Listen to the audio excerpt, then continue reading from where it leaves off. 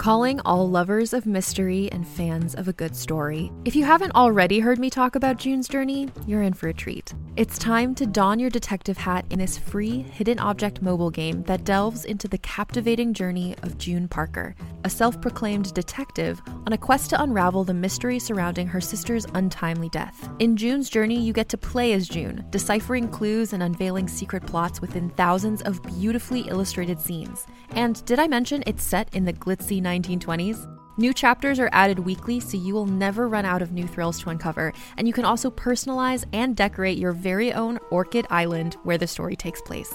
How sharp are your detective skills? Find out when you download June's Journey on your Android or iOS device, or play online via Facebook Games. Your detective journey awaits.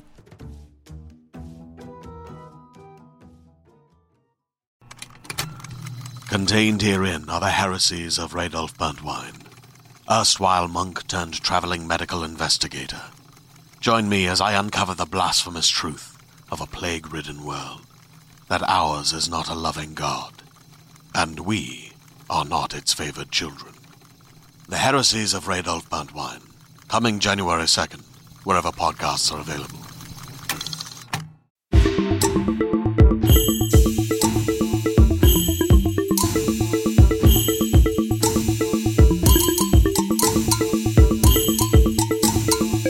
Once again, it is I, Sarah Sentry of the Bitches on Comics, a bitch who loves comics. Today, I am here, joined, of course, by the wonderful co-host, Monica Estrella Negra. Hello, Monica. Hello, Sarah. How are you doing? I'm doing pretty good. I was just saying to our guest that I went on a really long walk today, so I am slightly... You know, whenever you get like a little bit too much sun, like there's that moment where you've been out for a long time and had a like really good invigorating walk, and then you start to get like a little bit tired at the very end.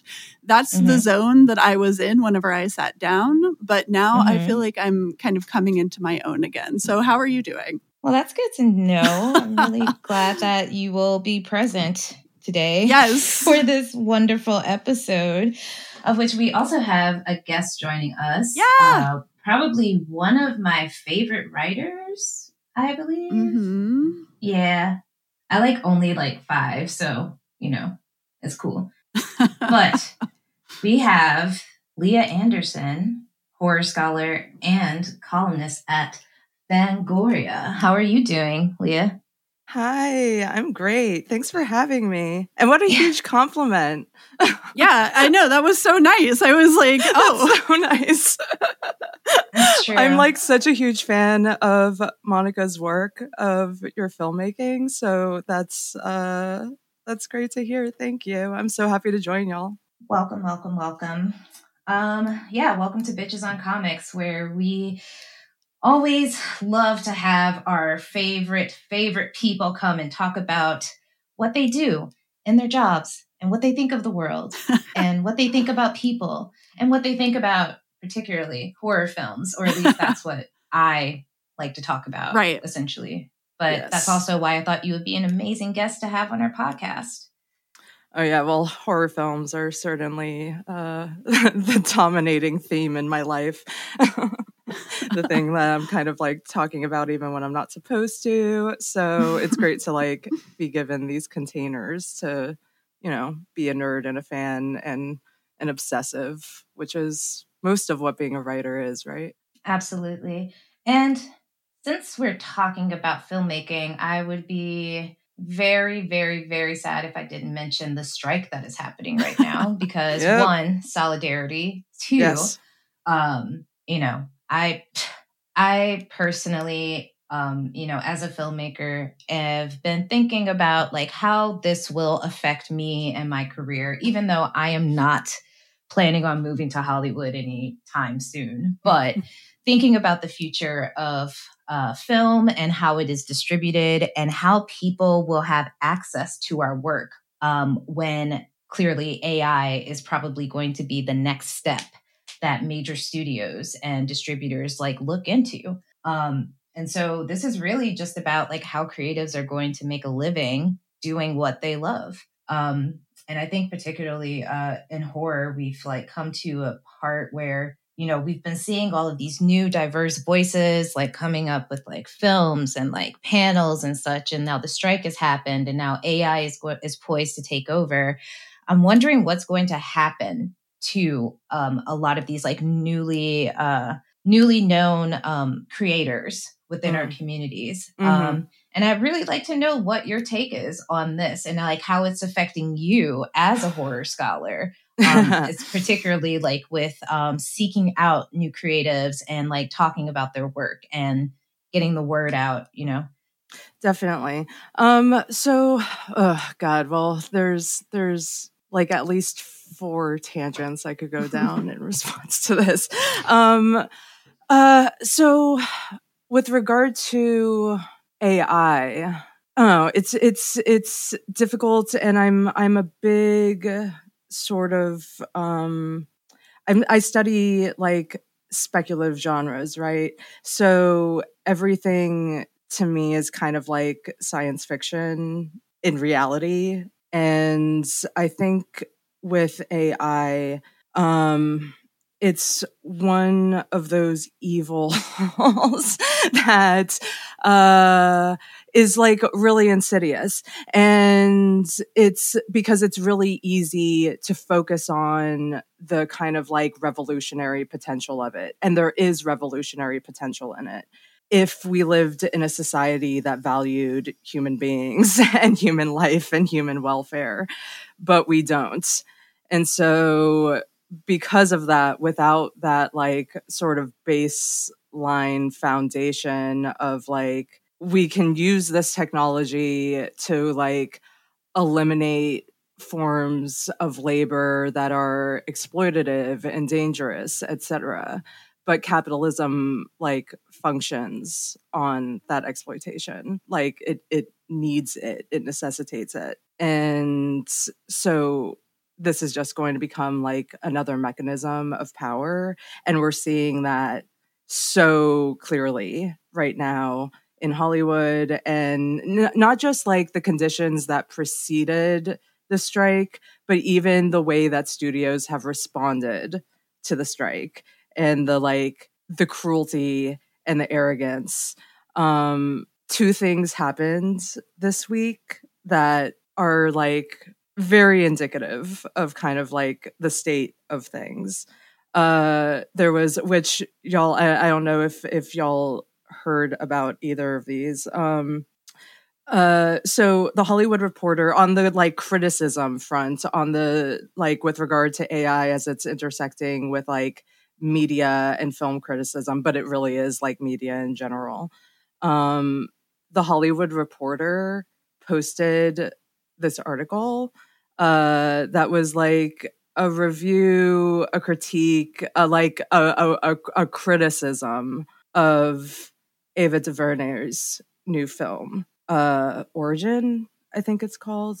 And that post was AI generated and a plagiarism of like a blog post that had already existed. Right. Why am I not shocked? Because wasn't it? Because I mean, like that's essentially like AI is plagiarism. Yeah, exactly. It's like it's Frankenstein. GPT, right? It's Frankenstein. It's like your autocorrect that keeps, if you try to spell out like Gwyneth Paltrow, it's just like Zenith, like, it just says like things that are wrong. It does bad autocorrect. That's kind of how I have to view AI. That's why I do have skepticism around it, right?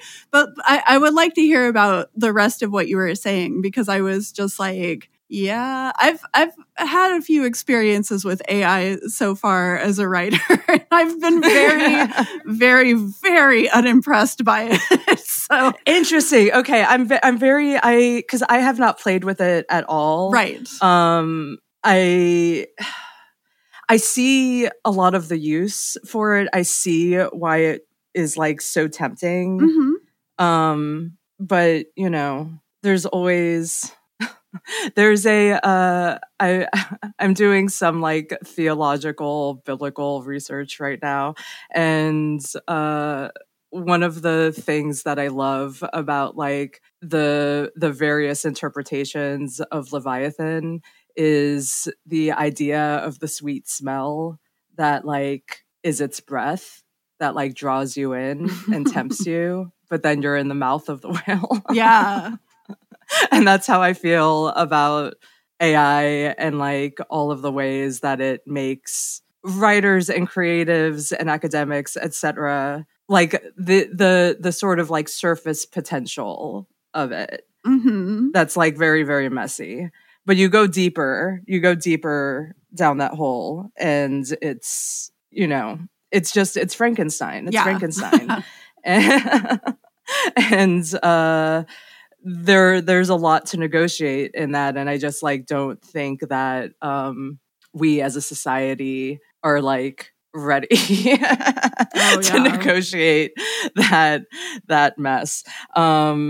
But as far as the other side with regard to how with like going back to how it's intersecting with the strike and the studios and for filmmakers and other creatives, because it's really everyone. The something to be like really kind of I had like a couple hours of like extreme despair when this news was posted that Netflix had like posted a job, a like salaried position with like a $900,000 salary. That's basically like an AI editor. Mm-hmm. And you think about the hundreds, if not thousands of jobs that one job, that one salary is consuming. Oh, baby. All I have to say is Stephen Hawking was right. Yeah. I mean, he essentially said that, like, you know, while people are freaking out about, like, you know, AI, like they're thinking about James Cameron and like the Terminator and like Skynet and stuff like that. He really said that, like, you know, what we should really be afraid of are the corporate assholes who are going to figure out that it's way cheaper to invest in this technology versus, you know, actually employing people so that they can live and do what they love. Yes, it's if you're running a very short-term cost benefit analysis, which is what they're all doing, right? When they're like when everyone lives and dies by the bottom line, right. But that is short-term cost. The long-term cost is exponential and unquantifiable. And that's what they refuse to look at, right? Right. Because that's like the bubble. That's like, this is what, you know, when you imagine inflation as a bubble, which is really like, in terms of like metaphors, like one of the better metaphors for capitalism, for why capitalism has to be regulated, otherwise it falls apart, is that like you can't have exponential growth forever. There is no such thing as exponential growth to infinity. Mm-hmm. And the mess is predominantly, you know, is not absorbed by the like 3,000 people who are called billionaires, even though like a lot of that value is itself speculative and inflationary. Like no one has billions of dollars in the bank. That's not a thing that exists. Mm-hmm. So there's like, so again, it's like science fiction as it's applied to economics. But we all know what the end of that story is, because history has shown us what the end of that story is. Right. Again and again and again and again. And it's an interesting and horrifying time to be alive. I think it's going to be like NFTs. Everybody's going to try to make it happen. It's going to not work. A bunch of people are going to hate it. But the sad thing about it is whenever you do stuff like this as a corporation or as the people who do really control the economy, you're like destroying people's lives, right? Exactly. So like I'm not going to say that like, oh, you know, sunshine and rainbows, it's not going to work. But it's just like, it in and of itself, the fact that it's not going to work is almost incidental, right? Because you're just like, yeah, it's not going to work, but you're absolutely inhuman. Like this is devastating to so many people who were already struggling. And the fact that it got as bad as it did before everybody decided to go on strike, like these companies are trying to steal people's likenesses for infinity and forever. Stuff. And it's just like that even just that proposition should be so beyond like what even crosses someone's mind as something that they should ever propose to do. It's just wild. You get one day of work as an actor in your entire life, and that's it. Like, that's wild. Do y'all know about like the origins of, Monica? I feel like you probably do. The origins of zombie mythology.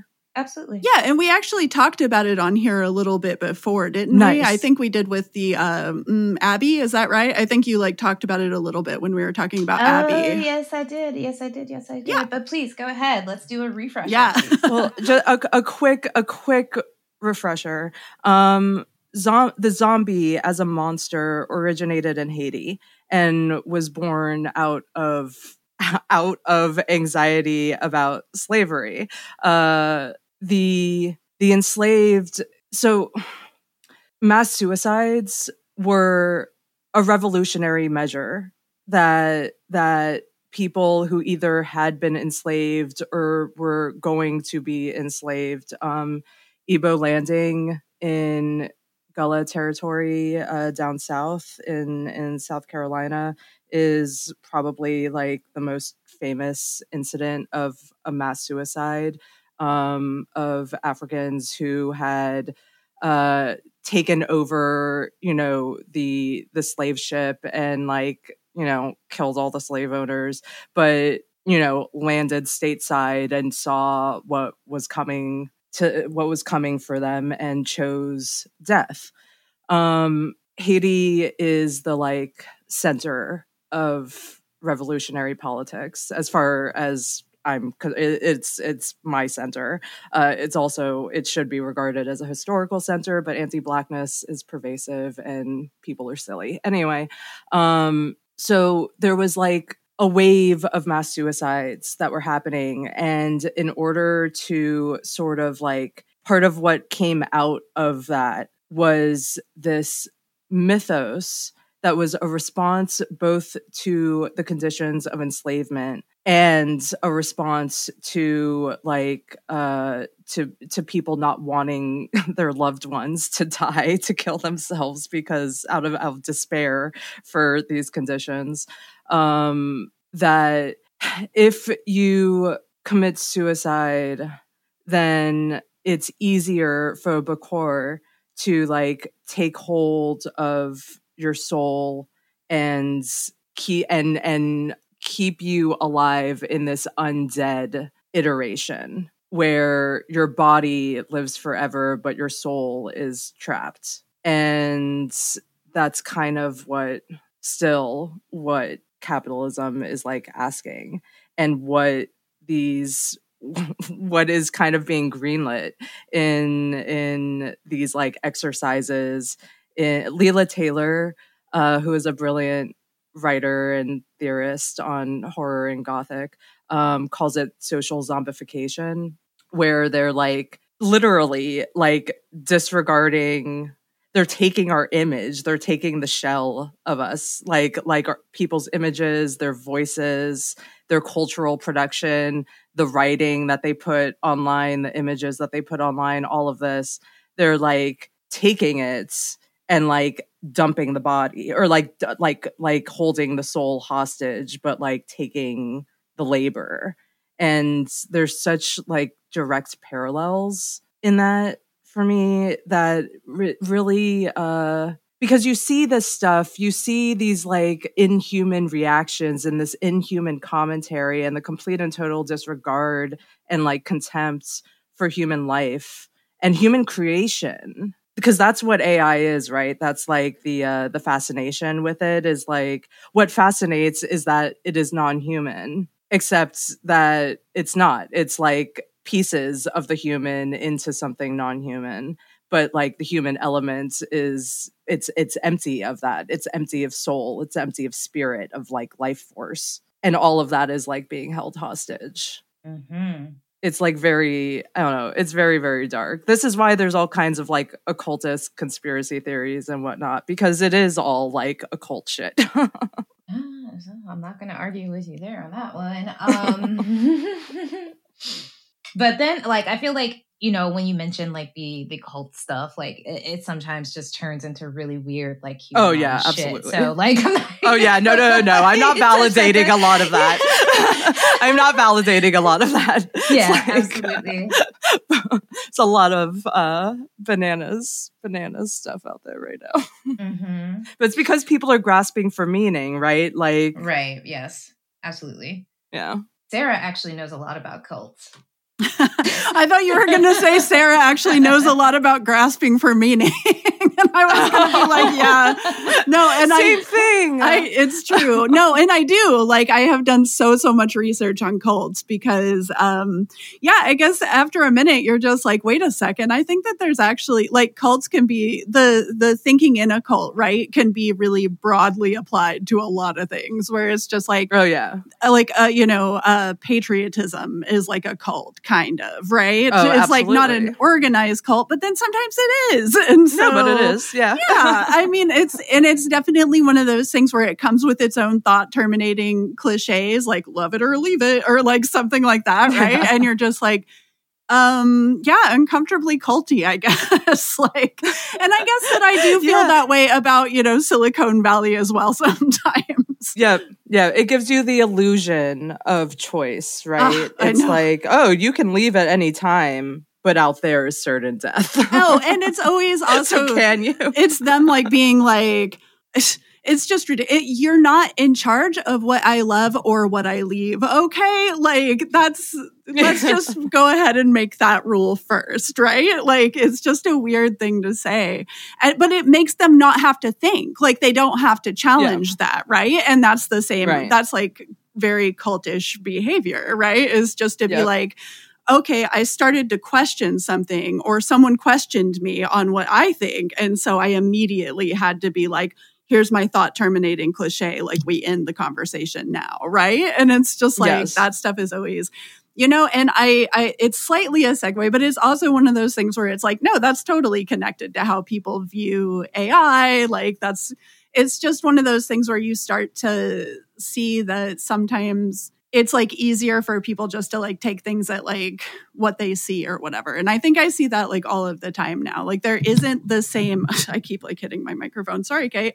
But it's like they're not having reverence for having like a skill set or like something like that. I think that like a lot of times people have to like view this and be like, oh, like anybody could write something. Anybody could, cook a 5-course meal or, it's just like everybody has to have this idea that you can just easily commodify literally everything.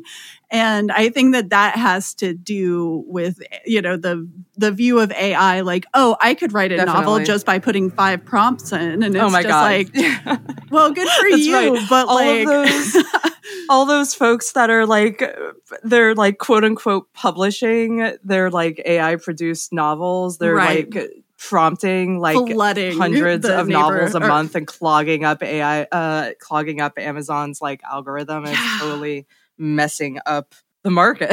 Yeah, it's a wild thing to hear about. It's wild. It's definitely a Wild West type situation, new wilderness. But I'm totally with you. There is a complete and total disrespect towards not just like creators, but the humanities in general. Mm-hmm. Like craftsmanship on the part of STEM. Like this binary got created in education and they've been like pushing this ideology. But like STEM needs the humanities in order to not be evil. Yeah, you would think, right? And it's like, let's go ahead and cut them loose, right? And you're like, no. And they're just like, no. Prime evil, because they sort of hide behind rhetoric of progress, right? Yeah. It's like, oh, it doesn't matter how many people get butchered because now the field of gynecology exists, right? Mm-hmm. And that's and this is a fact of like scientific and not just scientific, technological history, engineering history. Like people have died horrific deaths to like get to the place that we are with all of this. But the sort of the like going too far is always like, if you're valuing the speculative advancement, if you're valuing quote unquote progress at the expense of like human life. And this is where we get into horror, right? Because I was just thinking, I was like, oh, this just reminds me of Frankenstein. And it's like, because it's literally Frankenstein. Like, it's literally Frankenstein. Mary Shelley tried, that was like, she's like, you know what? I'm going to invent sci-fi and horror both at once. And it's just going to be like, is our scientists kind of ethically ambiguous right now? And it's just like, they sure are. Yeah, they are. And then you kind of get into it and you're just like, yeah, that's that whole book. But then there's been so many parables since, right? It just kind of, I think that ends up being kind of a lot of what artists end up doing if they're writing in horror and sci-fi genres, right? Is being like, please don't be evil. And then scientists are just like, this sounds like a playbook that I should use to be super evil. And you're just like, no, that's the opposite of what we want. It's true. It's really, really true. Because that's present in, I mean, you think about how much happened. Like the 19th century was a very, very busy century. And so was the 20th. There was a lot that preceded and a lot that came after Frankenstein that were just like all of that change, because that's really what it's about. It's about like the architecture of society as a whole shifted during the 19th century with the abolition of slavery and then with the Industrial Revolution. And that it's what Octavia Butler said, God is change. And so much of that is what produces monsters. It's why horror always spikes. Like interest in horror, production of horror narratives always spikes as it correlates with moments and decades of like major social change. That's so true. I think about like the 80s and like Satanic Panic. Yes. And the nuclear family and like the Reaganites and all of that stuff. And then like the 70s, which is just like lawless. I love 70s horror. I do too. I have a soft spot for it. Actually, I just like 70s cinema in general because the rules were being rewritten. Because there was like the 60s and then you had like the boomers having like their rebellious time, blah, blah, blah, blah, blah. But like it was a time where artists knew that the material that they could make could actually impact the audiences that would be watching their stuff, which is why there was so much panic about like exploitation films and like, the images of like cops and like why Hoover, or what's his name?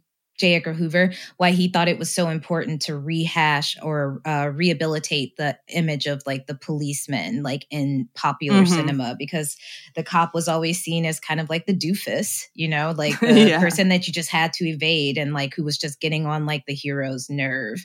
You notice how we're kind of like circling back to that now, which I... Oh, absolutely. No, the propaganda is real. I mean, like, even just like, not only in like television and like film, but like also just in like the fluff pieces that like local media they're does. Literal like, PR departments. Seriously. Cops have PR departments, y'all. They seriously do. And like, you'll go on Facebook and it'll be like, local cop was called to apprehend a young Black kid and so-and-so shows up with the PlayStation 5 instead. Like, what the fuck does that mean? Okay. Yeah. Great. Cool. That cop. Yeah. Okay. Anyway, let's pretend that like not all cops. No, guys, not all cops. There's just a few bad apples. Here's him petting a dog. The whole bunch. He's got a puppy. But he shot one last week, but we didn't cover that. That's right. I don't see how he has that a record of shooting. It's all bad. It's all bad. Right. And I mean, like, of course that's going to happen because of like what happened in 2020 with like George Floyd and like the protests and like people actually, coming to terms with the fact that maybe we need to defund the cops. Maybe the cops are not really a necessary like thing that we need to be throwing billions of dollars at every fucking year while our schools are being underfunded and while there are people living on the street who could possibly use housing, so like all those bills coming out and like all these people are thinking about their pockets not being lined. So of course, what do? We turn to mainstream media to use it for propaganda. Yes. Which is also like to connect all of these things like full circle. Part of the reason why creators are so dependent on the giant studios and giant distributors is because there is like little to no funding in any other sector. There's no like federal funding anymore for the arts and humanities. Mm-hmm. Those budgets were the first ones to start getting slashed.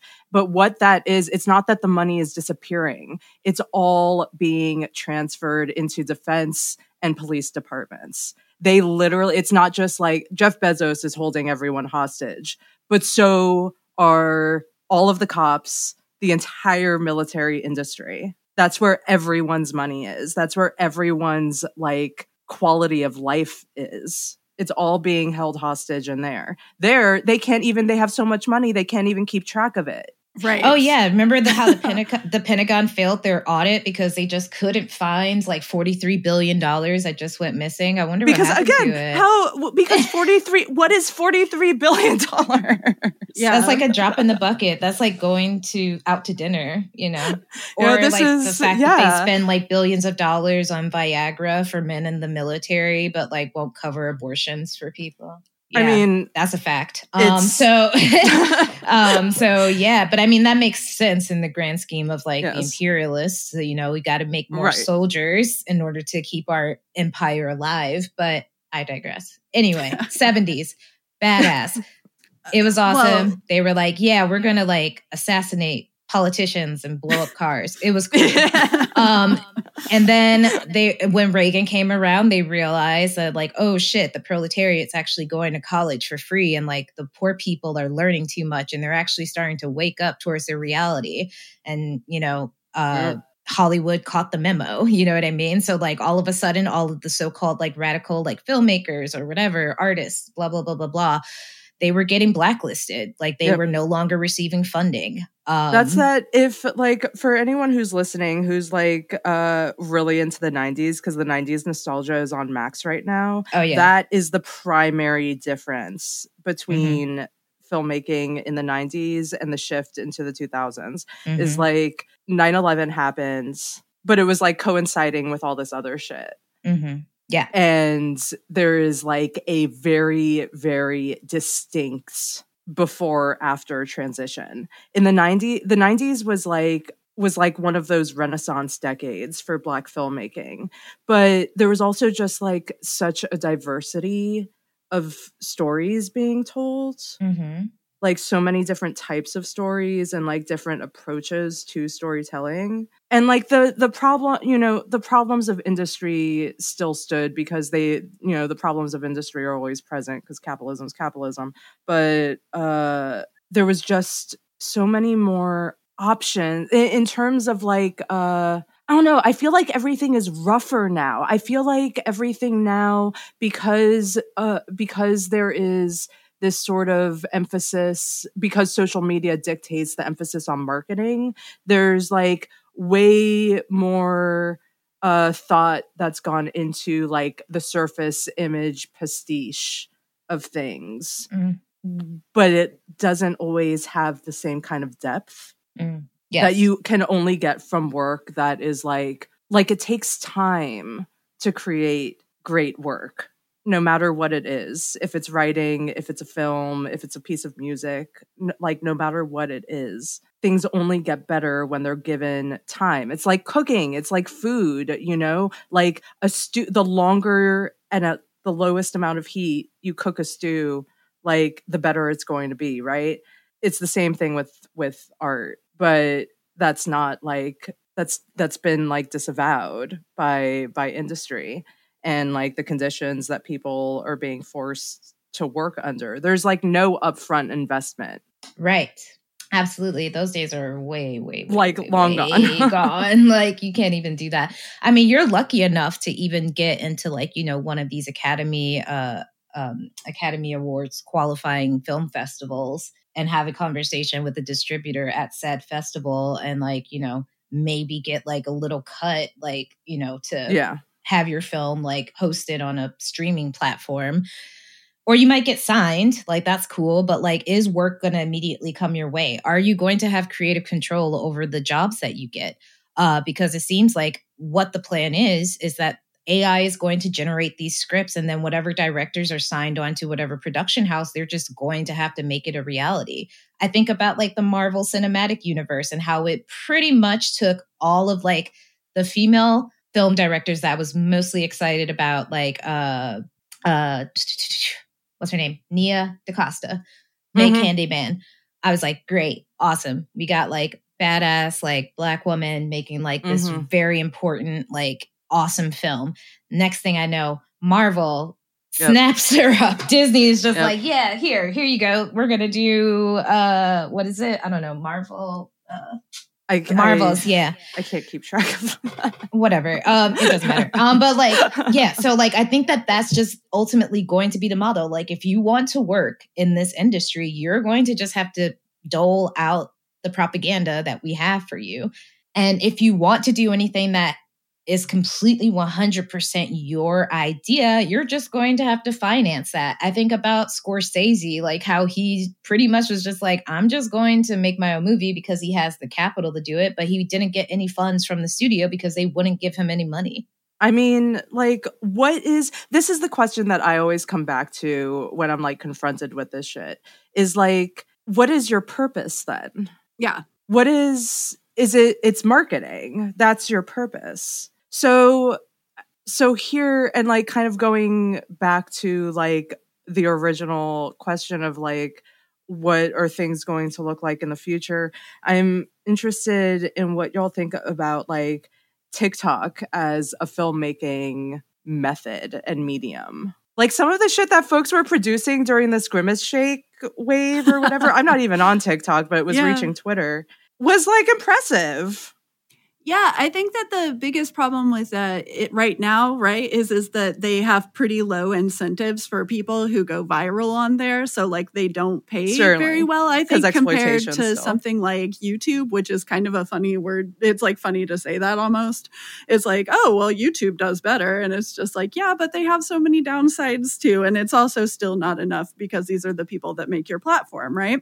But, yeah, with TikTok, I think that that's been, like, the biggest thing that I have wondered about or thought about how that can be improved, because it seems like something that kind of desperately needs to be updated. And if it has been, let me know, because I'm not 100% on this. But yeah, the last I heard of it, I was like, ooh, yeah, that's rough. Like viral tweets get paid like very, very little, or sorry, not tweets, but viral videos get paid very little. But at the same time, it does seem like it's a pretty huge platform for people to be able to access, grow, and then like you have, the ability to post like longer videos and things like that. I haven't seen people use it, I guess, as just like a fictional narrative that much. Like I don't have people, sharing like little horror films or anything like that, which sounds cool. I mean, it would be awesome. It definitely exists. Yeah, I'm sure it would have to, right? I mean, I would hope so.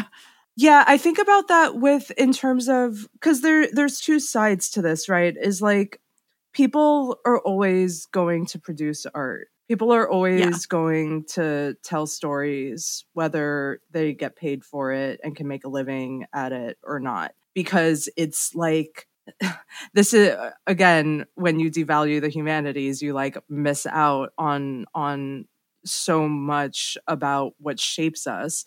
We are programmed. Like if your approach to the human body is that we are machines, which I don't necessarily altogether subscribe to, but if that is your approach, we are hardwired for storytelling and for art making. It is like what we are built of. people have always told stories. The the whole like concept of like a group of people sitting around a campfire, like before history existed, before the written word existed, people were like singing songs and singing poems. And passing it's down never stories going to go away. orally. Yes. And passing those stories down from generation to generation. Yes. Maybe they change a little bit, but they change a lot. It's which is incredibly interesting. Like charting those changes and the implications and all of that is very, very, very interesting. And I don't think, no matter how bad, and this is like ancestral knowledge, right? Like if there's like such a huge problem of people like devaluing slave culture. Like people, like even during enslavement, even under like the most depraved, disgusting, like shit that you cannot, the type of horror that is actually incomprehensible to people that don't believe you, even like when you present like material evidence in front of them, like don't believe it. It's so awful. Even under those conditions, people were still producing art. The foundation of all American entertainment media, all music, all culture was produced under enslavement. There's nothing that is going to like stamp that out in people. And in like the moments of like, in like the deepest, darkest, dark night of the soul type moments, that like, I know that is true. And there's a story, there's a short story. Tananarive Due has a short story in her new short story collection, The Wishing Well, which folks should definitely buy because it's excellent. She has, one of the stories is basically about someone putting on like a stand-up comedy show like at the end of the world. And it's so beautiful and like and so full of like what I think is like the best of humanity. And I think it's like really imperative to hold on to that because there's so much struggle in everything right now that is also necessary, but like, you have to feed yourself. Right. Back to your question about TikTok. I personally think that TikTok is bad. Mm-hmm. I have a TikTok. I got it out of like sick curiosity. And most of the stuff that I do watch, like I just like to look at recipes and like random like leftists like that give like lectures and stuff. Like I think that that's pretty good, but as like a resource for cinema, I think that is super exploitative. It's super exploitative, yes. Yeah, One, because people aren't being paid, but two, it's just going to become a part of an algorithm and then AI is going to steal it anyway. So right. What are you That's really what keeps doing? me off of it is that like the privacy laws are a nightmare. Uh-huh. And it's all being mined. Right. But everything is being mined and the privacy laws everywhere is a nightmare. I think about it in a lot of the same way. I'm very resistant to social media in the way that you're like supposed to use it as a creator. Because I always kind of saw it as like every minute that I'm giving to these apps is time that's being taken away from like actually doing the work. And I think the people that have like been able to make this shit work for them the best are when they're able to like turn the medium into an extension of their work. But even so, it's still not like you're never going to get paid off of viral anything. So again, it's this like this kind of impossible balance of like how much do you give away for free, because that's what it is. Mm-hmm. I'm back into zines. I've been like, you know what? I don't know why I'm writing for like there's like all of this stuff lately where I've just been like, I don't know why I do this actually. I don't make enough money like at all. So I don't know why. Like I kind of think I've gotten like I went on this long period of time of just being like, okay, well, writing about the MCU sometimes means that I get to write about these obscure horror films that nobody has ever heard of. But overall, it just kind of turned into like, you're only writing about commercial things all of the time. And so you kind of get to this place, I think, where it's like, I mean, I thought about it and I was like, yeah, say like a article is paying like $200 or something. It's like every zine I've ever made paid me way more than that. You know, it just takes time. You have to sell a bunch of them, you know? Yeah. But it's like, even with that time, you're still kind of doing better, I guess.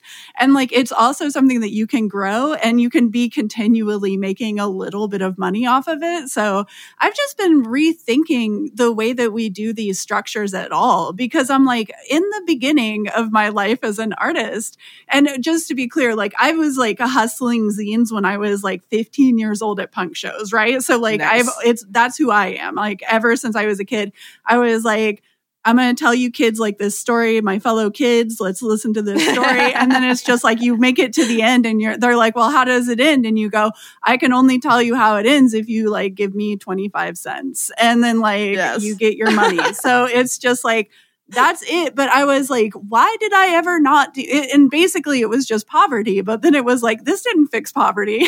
Like taking these checks didn't fix anything in my life, actually. And I was like, it was a job just like any other job. But I think in some ways, whenever we depend on these structures, and I get why we have to, right? Like, I don't want to criticize it because it's me.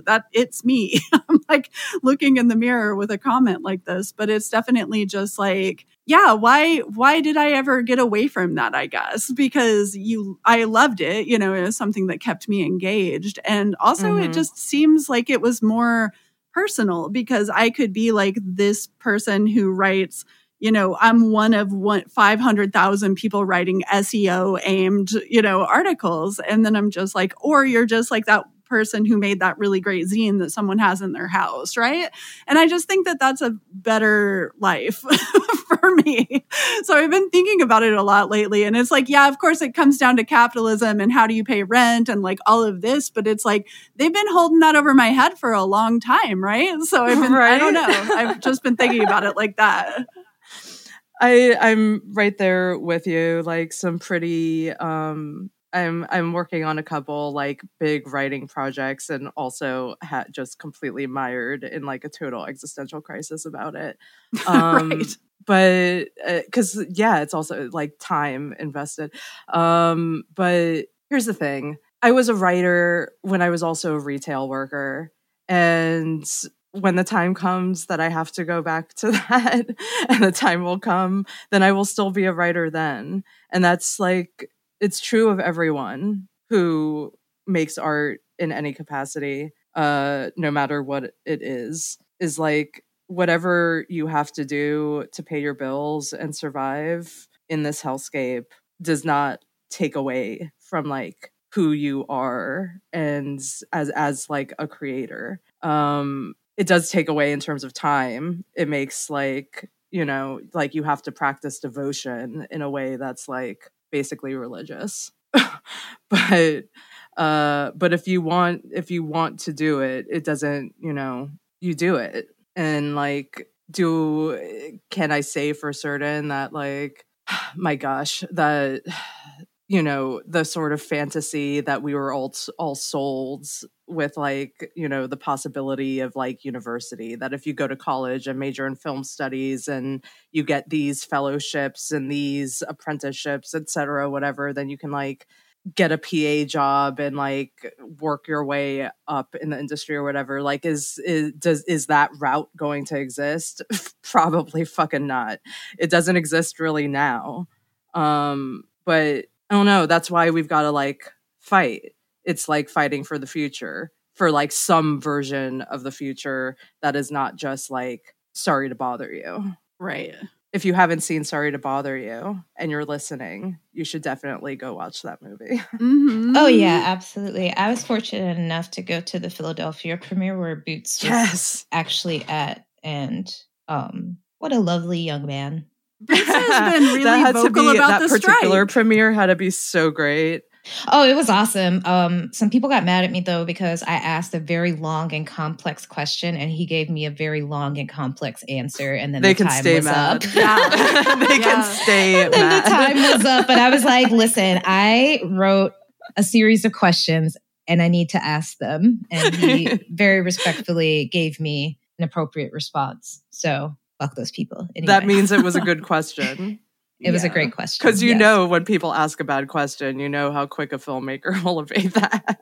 Yeah, and I mean, it was like all typical stuff. Like, how was the movie making process? And like, how was Sundance workshops and blah, blah, blah, blah, blah. And I'm just like, where do you see the future of radical filmmaking in an industry that is obsessed with white supremacy and capitalism? Yes. And you know that's the question he wants to answer. Company towns are terrifying, and it's so scary. I can't even think. Oh, what's that one movie called with Frances McDormand? Oh gosh, I don't. My recall ability is trash. God, it's when she plays this lady who lives off the grid. It won an award. Oh, Nomadland? Nomadland. Yeah, that character originally lived in a company town that went defunct. Yeah. It's horrifying. And it's terrifying. Yes. She goes back to the neighborhood, and it's just it looks like something from a zombie apocalypse. And I think fake Hitler, Musk or whatever, he wants to do his own SpaceX Tesla. They're all moving. That's what Silicon Valley and all of those companies are moving towards. It's already, and you can, I have a friend who works for a big production company, and the way that she describes it's basically a company town already. It's basically the infrastructure is already laid. It just people aren't locked in fully yet. Mm-hmm. But I also when those offers come, when people are presented with these choices of if I take this job, my whole everything in my life becomes easier. But the paternalism of that structure is so is almost a direct mirror of, again, the conditions of slavery, of the master is going to feed you and clothe you, and this is benevolence. We're telling you this is benevolence. But if you step out of line, we're going to do untold horrors to you. Wasn't that But you have a choice. He just said even at the very beginning, he was like, let's go to Mars, I'll just keep you all as indentured servants. it's just no. I'm like, you should go. Go to Mars. Get out of here. Right, exactly. It's it's so desirable. Bye. See ya. Have fun. And then you can take all of these people who, anytime you criticize him, lose their minds on the internet, and you could just take them and have a great time, as far as I'm concerned. Yeah. Sadly, I feel like you're going to try to completely destroy this planet on your way out, because that's kind of what's happening right now. So, it seems like there's going to have to be a conflict, but it's just if you just want to go to Mars, that'd be awesome. Yeah, it's basically, it's basically the X-Files. It's basically the canon conflict of the X-Files without the alien imperialism aspect. It's just it's just people. That's the end of everything, right? It's it's just these 5 billionaires that have been this awful. There's an approximate number of them, and all of their names are listed online. Yes. Everyone. Yeah. Yeah, I was literally, before this even started, I was reading this book, Aftermath, that's talking about the 10 years after World War II in Germany. And it talks about the early Volkswagen stuff. And that was almost like a company town, sort of, that turned into a weird work camp thing, right? Volkswagen. I know. It's just, I was because you know the thing. You're just oh yeah, this is totally one of Hitler's pet projects and all of this. And then you get into it and you're like, what? I guess I shouldn't even be surprised, right? But No. I was raised by my grandfather was not oh man, he was very clear and very adamant. Like, I was not raised in the story of like America won World War II and the Nazis were defeated. I was raised in there are Nazis everywhere. Right. There are Nazis literally everywhere. And no, he was like very intentional about like raising me in the knowledge of all of the Nazi funded companies. And when I say Nazi funded, I mean funded by the money, the bank accounts, the property that was stolen from Jewish, queer, Romani, etc., from everyone who was not, Aryan in Germany. I feel compelled to like emphasize this all the time because the story of Kristallnacht has kind of like been turned into like people's concept of it is like a bunch of businesses got vandalized, but no, it was it was absolute cannibalism. It was absolutely an act of cannibalism by the state. And that is the trajectory that we're heading down very quickly. Yeah. Oh, and then there's just people very proud of that too, which is like very terrifying to see. But I guess that's what's required, right? Well, there's all kinds of like ideological prepping involved in that, right? Like you have to turn someone into a monster. You have to turn a group of people into a monster.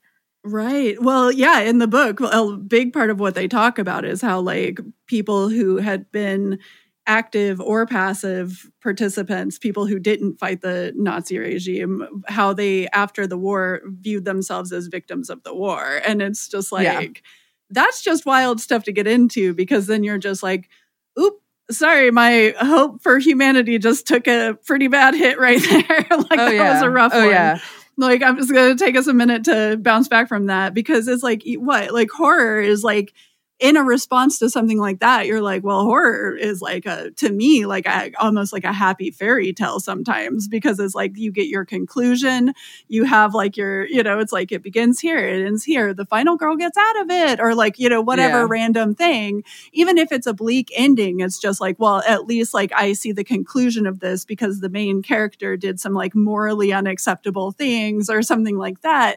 So in a way, a lot of horror still is kind of a morality tale, like not all of it, but a lot of absolutely. it. And so in a good way sometimes, right? Like Twilight Zone or something. This is like one of the core sort of foundational approaches that I take to horror is understanding storytelling, and particularly the monster as a figure in storytelling, as a technology, as a tool that sort of helps, I think, to sort of extract the morality from the situation, and to kind of to be able to sort of like take apart what a given story is saying about a culture, a time, etc. I've always loved monsters, mostly because as a kid I like really identified with them, because when you look at like,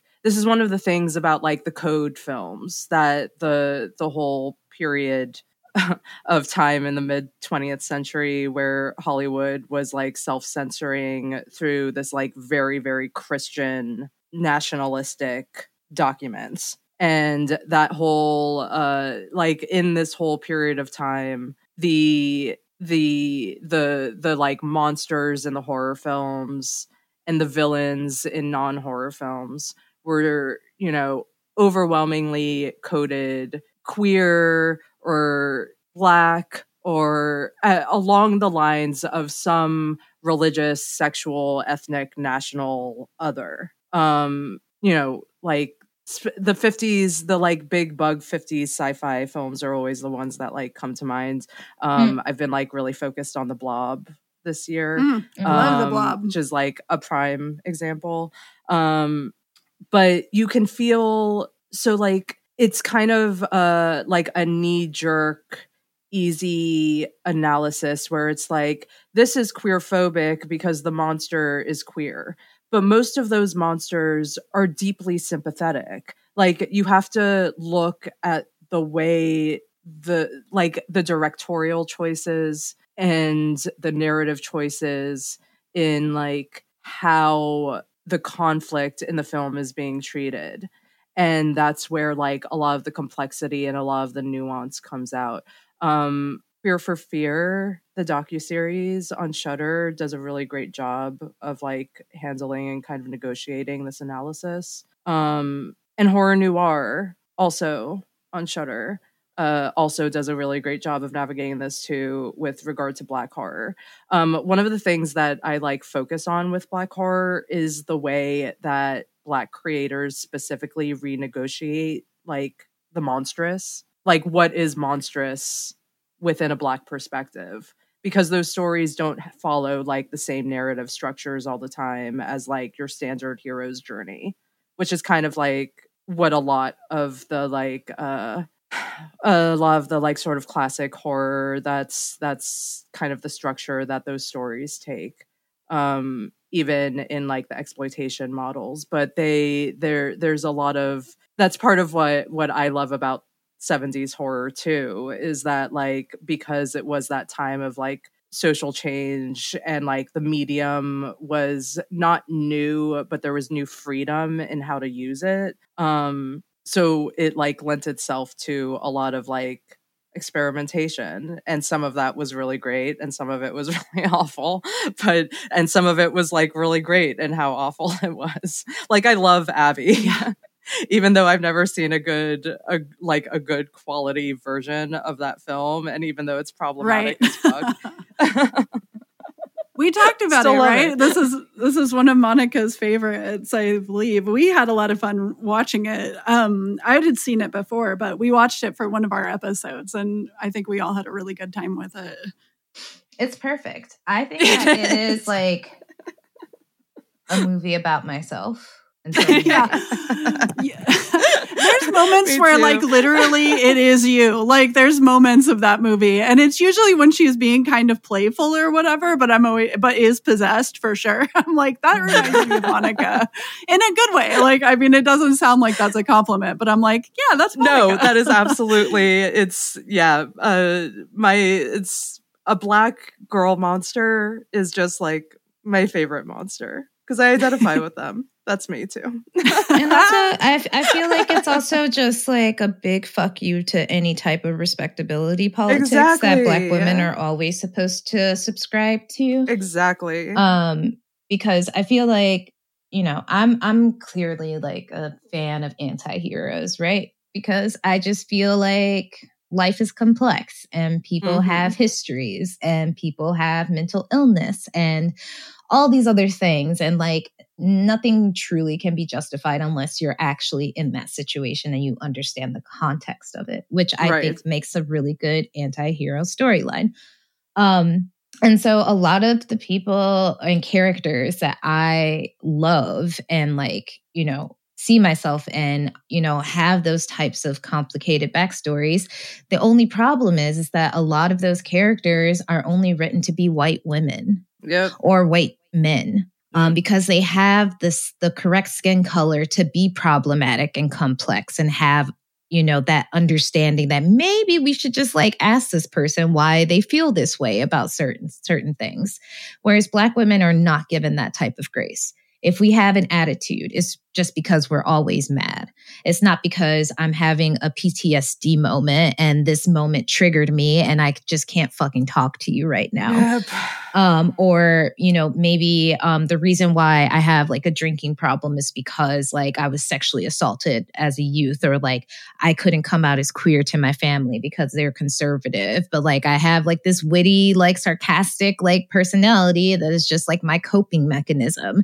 But I am still worthy of being heard. I am still worthy of getting like my redemption arc of like learning how to be better for myself, you know? Like receiving grace. And receiving grace, exactly. The like being allowed the full spectrum of human emotion and experience. Like the degree to which people pathologize Black women's anger is is itself a pathology. It is incredible to bear witness to people's expectation that they like be allowed to do harm to you and that you are just supposed to take it. And that if you react to it in any kind of way, like literally any way, that you are somehow doing harm to them. Like the gaslight, the manipulation is on max 100% of the time. 99% of the time when you get older and learn how to navigate it. Right, exactly. And not negotiate with terrorists anymore.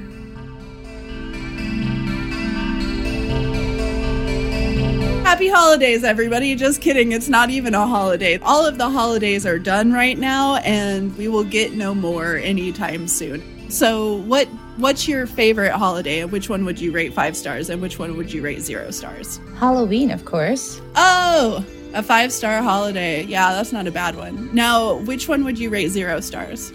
Christmas. That's a deep cut because we talked about this in a prior episode, a Patreon episode about Star Trek, where we discovered that you really don't like Christmas, but also that none of us really like Christmas all that much. So I'm going to say 0 stars for me as well. Maybe 1 star because I like the hats, but that's all I got.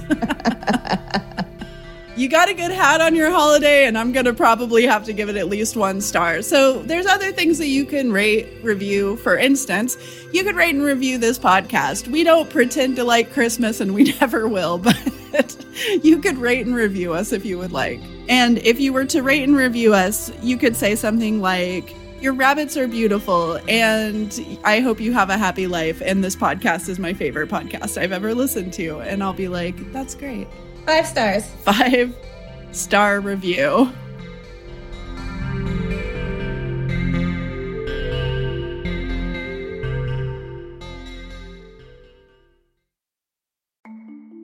As a podcast network, our first priority has always been audio and the stories we're able to share with you. But we also sell merch, and organizing that was made both possible and easy with Shopify. Shopify is the global commerce platform that helps you sell and grow at every stage of your business, from the launch your online shop stage all the way to the did we just hit 1 million orders stage. Whether you're selling scented soap or offering outdoor outfits, Shopify helps you sell everywhere. They have an all-in-one e-commerce platform and in-person POS system, so wherever and whatever you're selling, Shopify's got you covered. With the internet's best converting checkout, 36% better on average compared to other leading commerce platforms, Shopify helps you turn browsers into buyers. Shopify has allowed us to share something tangible with the podcast community we've built here, selling our beanies, sweatshirts, and mugs to fans of our shows without taking up too much time from all the other work we do to bring you even more great content. And it's not just us. Shopify powers 10% of all e-commerce in the US. Shopify is also the global force behind Allbirds, Rothy's, and Brooklinen, and millions of other entrepreneurs of every size across 175 countries. Because businesses that grow with Shopify. Sign up for a $1 per month trial period at shopify.com/realm, all lowercase. Go to shopify.com/REALM now to grow your business, no matter what stage you're in. Shopify.com/realm.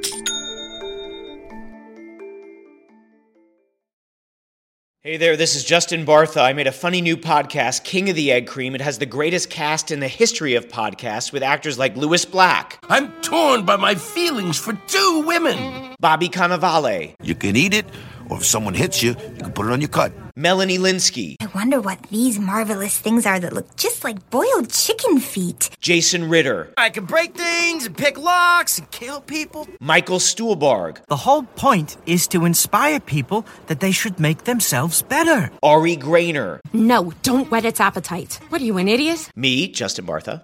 That's not just any egg cream, that's a Lemke's special. And all narrated by the hilarious Richard Kind. This is the story of Harry Dalowitz and how he rose from nothing to become New York's King of the Egg Cream. So if you like funny true stories, come listen to King of the Egg Cream, available wherever you get your podcasts.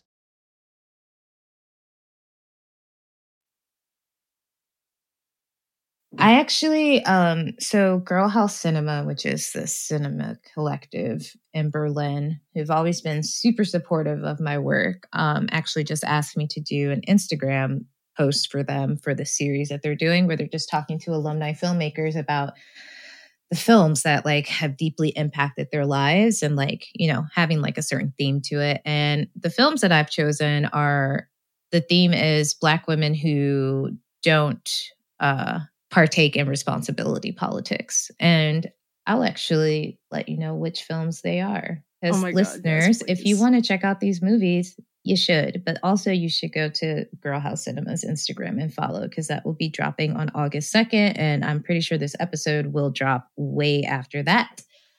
So I did Just Another Girl in the IRT, which is a very underrated movie. Not very well known. It's not a horror movie. It was made in the 90s, 1992. And it stars Ariane Johnson. And it takes place in New York. And it's literally just like, you know, about this Black girl who's from Brooklyn who wants to, you know, get out of the projects and go to college and like become a doctor. And like, she's super radical. Like she's like always talking about like colonizers and like Malcolm X and like whatever. And she just like, you know, does not give a fuck about anybody's feelings. Like if they try to come at her sideways. And it's just absolutely a perfect movie. But then, you know, she gets caught up, like, I won't say much more, but like she gets caught up in a situation, but like she does like overcome, you know? So I think that film definitely deserves a watch. It's by Leslie Harris. And like, Leah, you're right. Like the 90s was like a very special time for Black filmmakers and Black narratives. There was just more money. There was just more money for that shit to happen. Yeah. Well, people also weren't being given like $600 million budgets, you know. This is the other thing is like I mean like a real fast, like if you give Marvel all of a studio budget, then there's nothing else for like smaller budget films. Right. Same thing in publishing.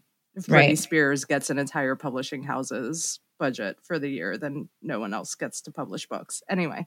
Sorry, continue. Back to it. Oh, good.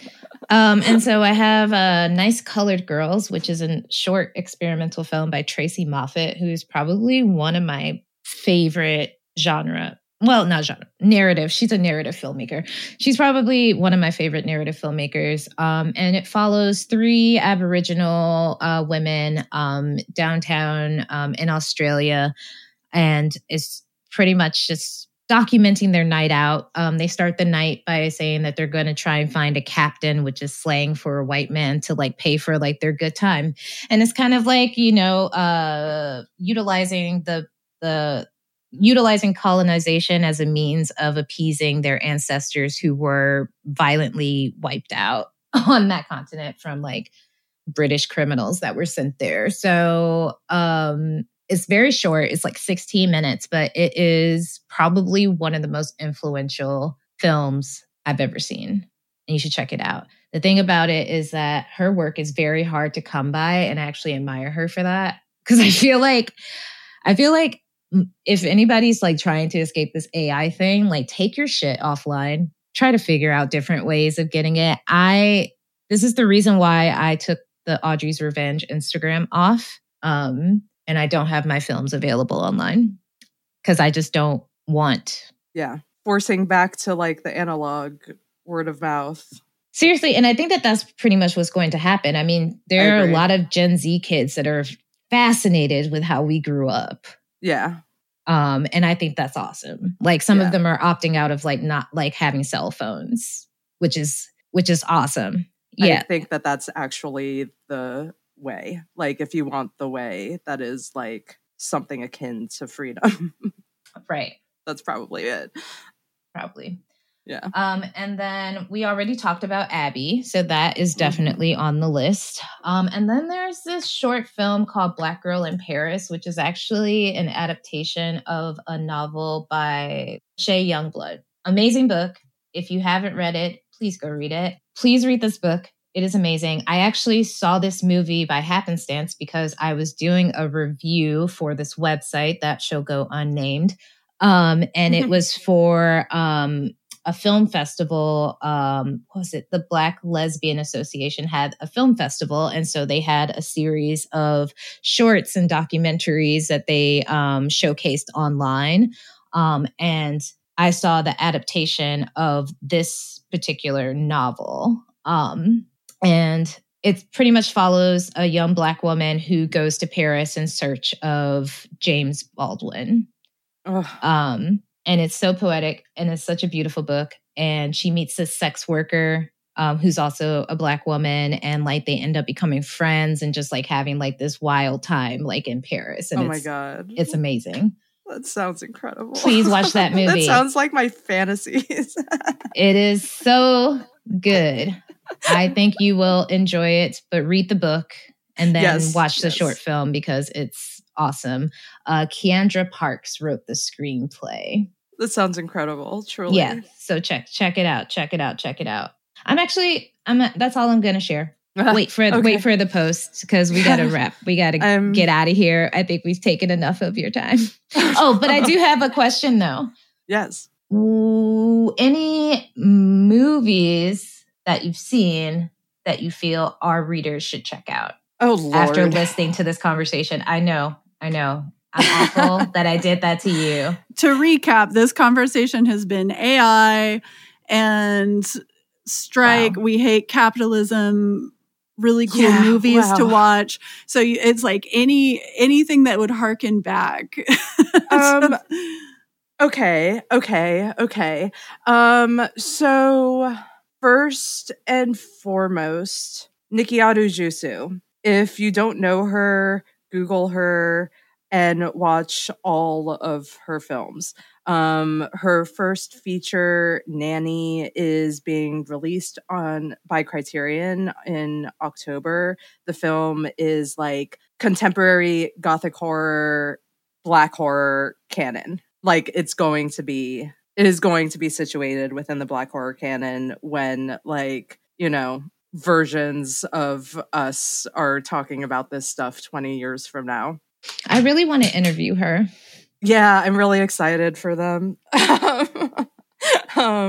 Really, real excited for them. Wait, did they use they them pronouns? Oh no! Oh wait, were you talking about Nikiatu and not Future? Oh, okay, I was thinking about the Future Ghosts. You should definitely interview her. She is incredible and also a Libra and very brilliant. When I interviewed her last, like so much of the time was spent just like gushing. It was ridiculous. It was definitely like a lesson in professionalism. Because I'm also a huge fan of her short film Suicide by Sunlight. Mm-hmm. If you're into Blade, you need to watch her. Okay. I think if I'm remembering correctly, I think she's expanding the short into a feature, and that's one of the things that she's working on right now. She's also doing the like reboot of Night of the Living Dead. If anyone else was doing this project, I'd be like, meh. But because she's doing it, I'm really fucking excited. And I think it's going to be an incredible reclamation. So Nikiatu Jusu, Anything and Everything. Criterion also had like some of her other short films up. I'm not sure if they're still on there, but check them out. Otherwise, like The People Under the Stairs. If you're listening and you've not seen The People Under the Stairs, please do yourself a favor.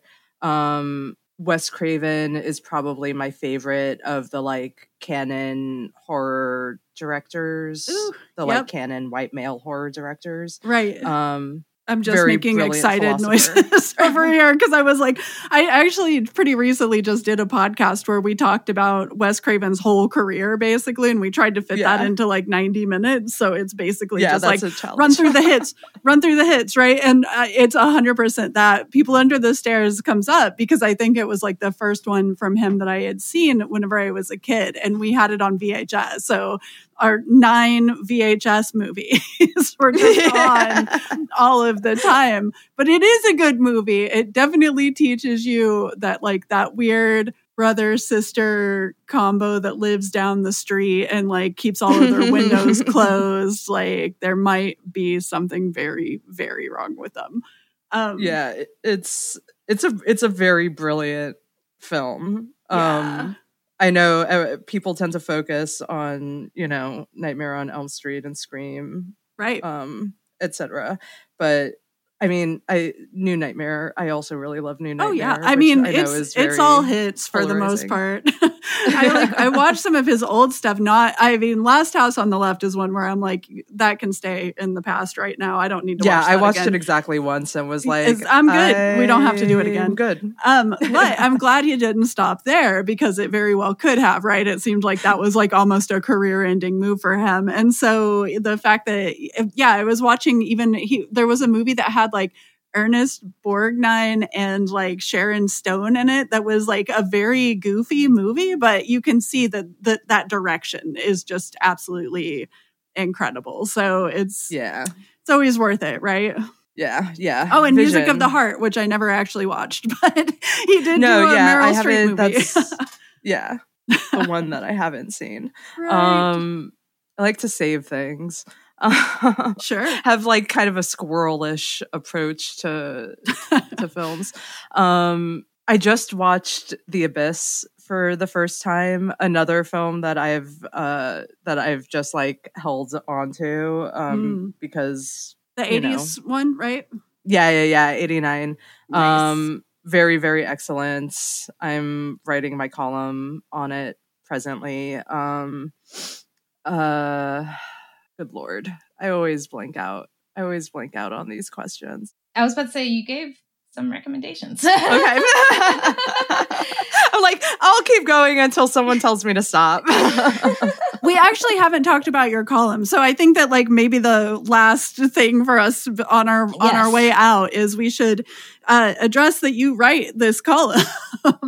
Like we mentioned it very, very briefly, but like most of our conversation has not been this, right? So I would just love to hear a little bit about the column. And also, I've been reading through some recent stuff and was just like, it ties very directly into a lot of the things that we did talk about in this. So I would love to hear a little bit more about this.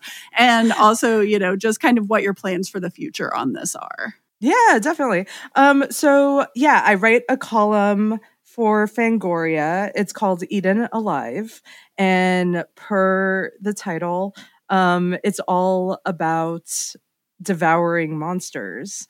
It's kind of organized around this concept called the swallowing, which is sort of like umbrella terminology for like every iteration of like devouring beast that exists in film and literature and visual art and mythology, etc. It is definitely, the column really focuses on horror films, but like definitely connects these films to their like literary, historic, mythic, folkloric source materials.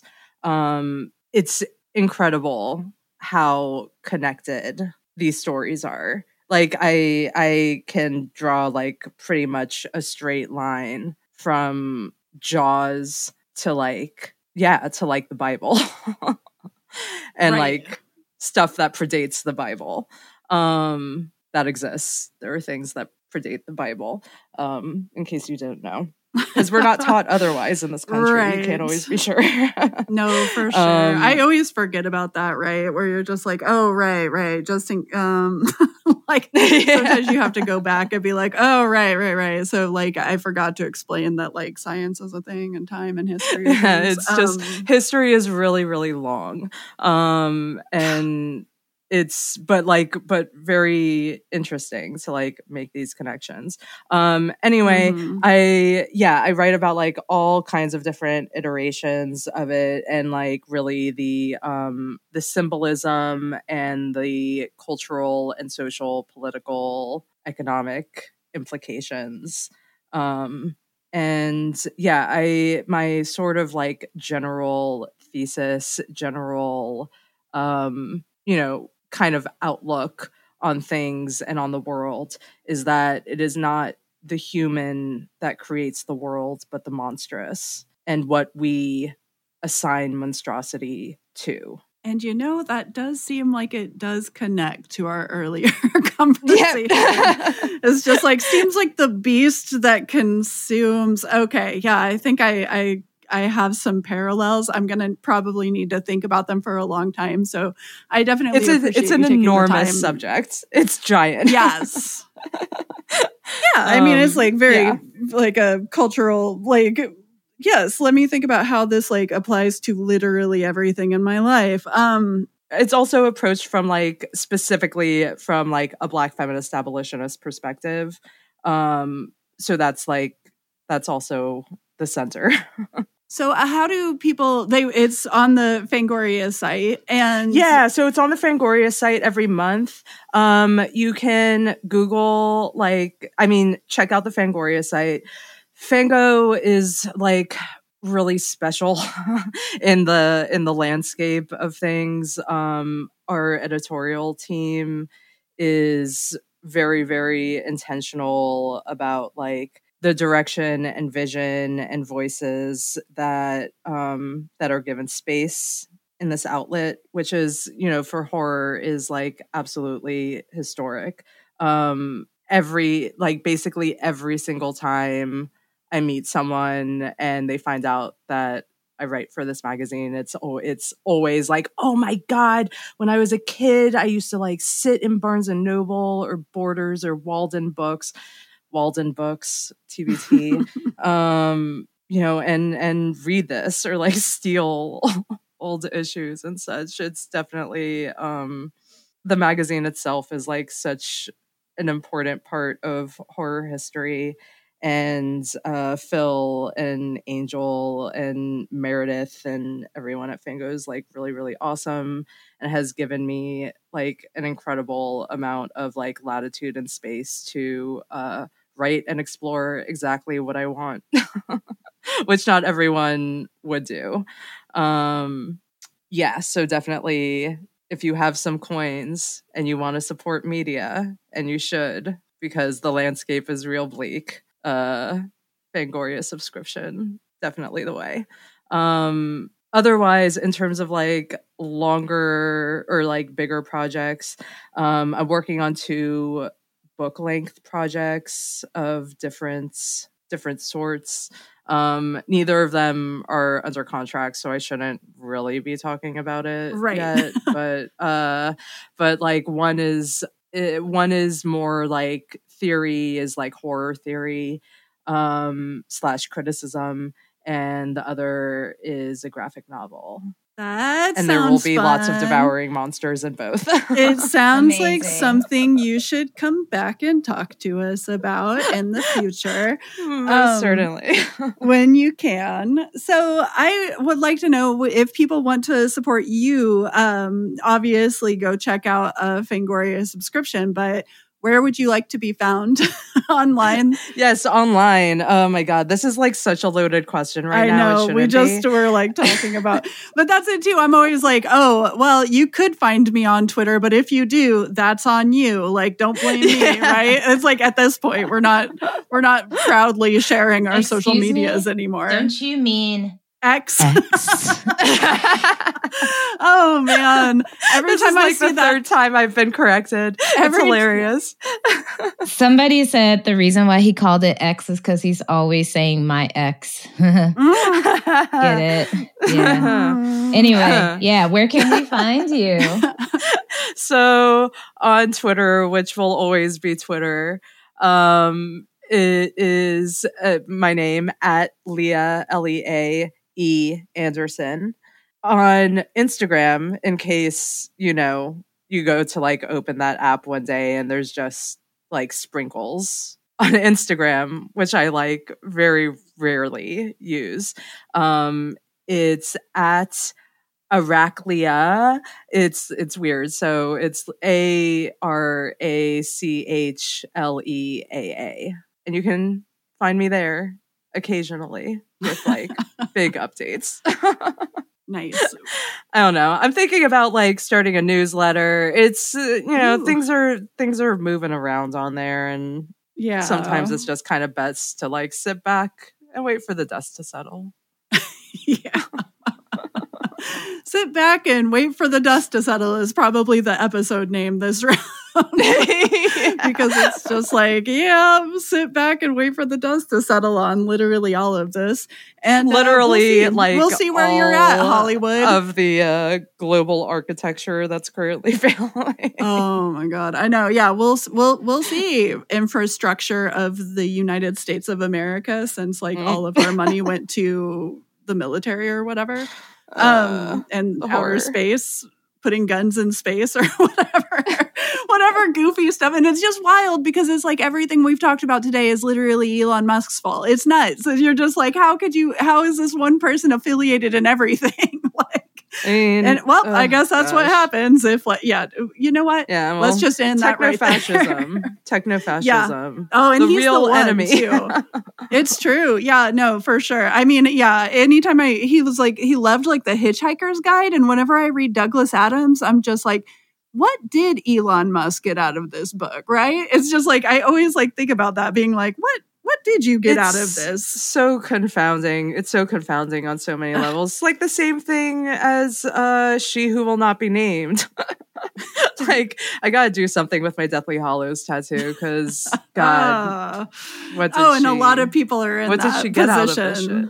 I know. It's like, what are you doing this for? What a fumble. I was at a poetry conference once, and my workshop leader said something to me in passing. Like, he was like, every boy I've ever slept with has had a Deathly Hallows tattoo. And I have been thinking about that for years now. About like all of the queers with these fucking tattoos who now have to like negotiate this woman's madness. Right. I'm so glad I never went that deep. Oh God, I'm proud of you. My mom was like, you're going to regret that. And I was like, I can't imagine any scenario in which I would ever regret this. And here it revealed itself. Oh, yeah. No, they answered that question for you. Luckily, it's really small. Oh, man. Oh, that's good. That's good. Yeah. I've seen some that are like folks' whole arms, and I'm like, oh, man. Sucks for you. Yeah. Oof. Oh man. But if anybody knows of any tattoo removal people, make sure to get in touch. Oh no, that shit hurts too much. I can only imagine. Into something else. Yeah. I know. Yeah, just get a cover up. I just went over it with another tattoo. That's what I did. Yeah. I had like, one where I was like, that doesn't work. And then like after a minute I was like, you know what I am gonna do is just put a whole other tattoo right over it, because I don't like that old one anymore. Probably what's going to happen. But yeah, it's the mind, the mind boggles at how people interpret art. It's dangerous. It's dangerous in all the best ways and all the worst. Right. Like that's the end of the interview. Is like, is that the end of the interview? Oh gosh. I'm like, I never know how to end things on a positive note. No, I mean, it's not on you to make the world be a positive note. That is not any of our responsibility. Watch Abby and revel in the like pleasure and jouissance of like, Black women laying waste. Yes.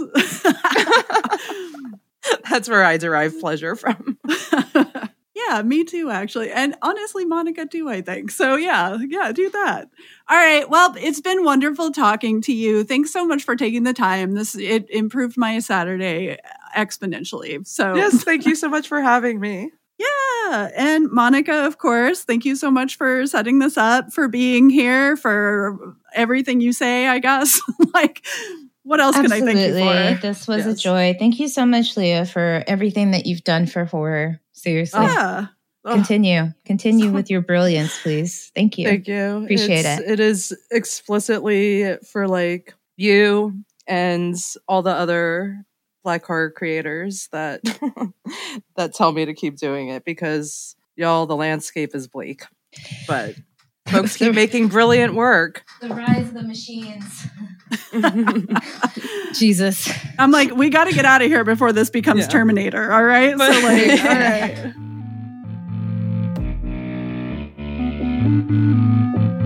You're listening to Bitches on Comics, distributed by Realm, your portal to another world.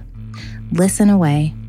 Find more shows like Bitches on Comics by following Realm on Apple Podcasts, Spotify, or at realm.fm. Thank you for listening to Bitches on Comics. We are a bi-weekly podcast where we talk to your favorite comics and pop culture creators and critics about what matters to them in comics and pop culture, as you might have guessed. You can follow us on Twitter at @BitchesOnComics and on Instagram at @BitchesOnComics. Our website is, brace yourself, bitchesoncomics.com. If you go there, you can listen to any of our episodes, and we've got other shit that we put on tabs. I don't remember what it is. I am in charge of updating the website, however, so good luck. Thanks for the heads up. I'll go to this website now. If you'd like to support the podcast, you can do so by rating and reviewing us on iTunes, Spotify, or Stitcher, or wherever you listen to podcasts. You can also support the podcast by joining us on Patreon. Head to patreon.com/queerspec to learn more. I'm Sarah Century, and you can find me at www.sarahcentury.com and Twitter and Instagram. Still Sarah Century on those. I'm S.E. Fleenor. You can learn more about me at sefleenor.com. You can find me on Twitter and Instagram at @SE_Fleenor. I'm Monica Estrella Negra, and you can find me at www.audreysrevenge.com or on Twitter at AudreyRevenge. Bitches on Comics is recorded by Kate Warner, who plays in the band Churchfire. You can find them at churchfiremusic.com. Our music is recorded by Katie Taylor, who plays as Earth Control Pill. You can find her music at earthcontrolpill.bandcamp.com. Bitches on Comics is recorded in Denver, Colorado. We want to recognize the indigenous peoples who have inhabited and do inhabit this land: the Arapaho Nation, the Ute Nation, the Cheyenne Nation, and others who have been erased from our history and collective memories through colonization.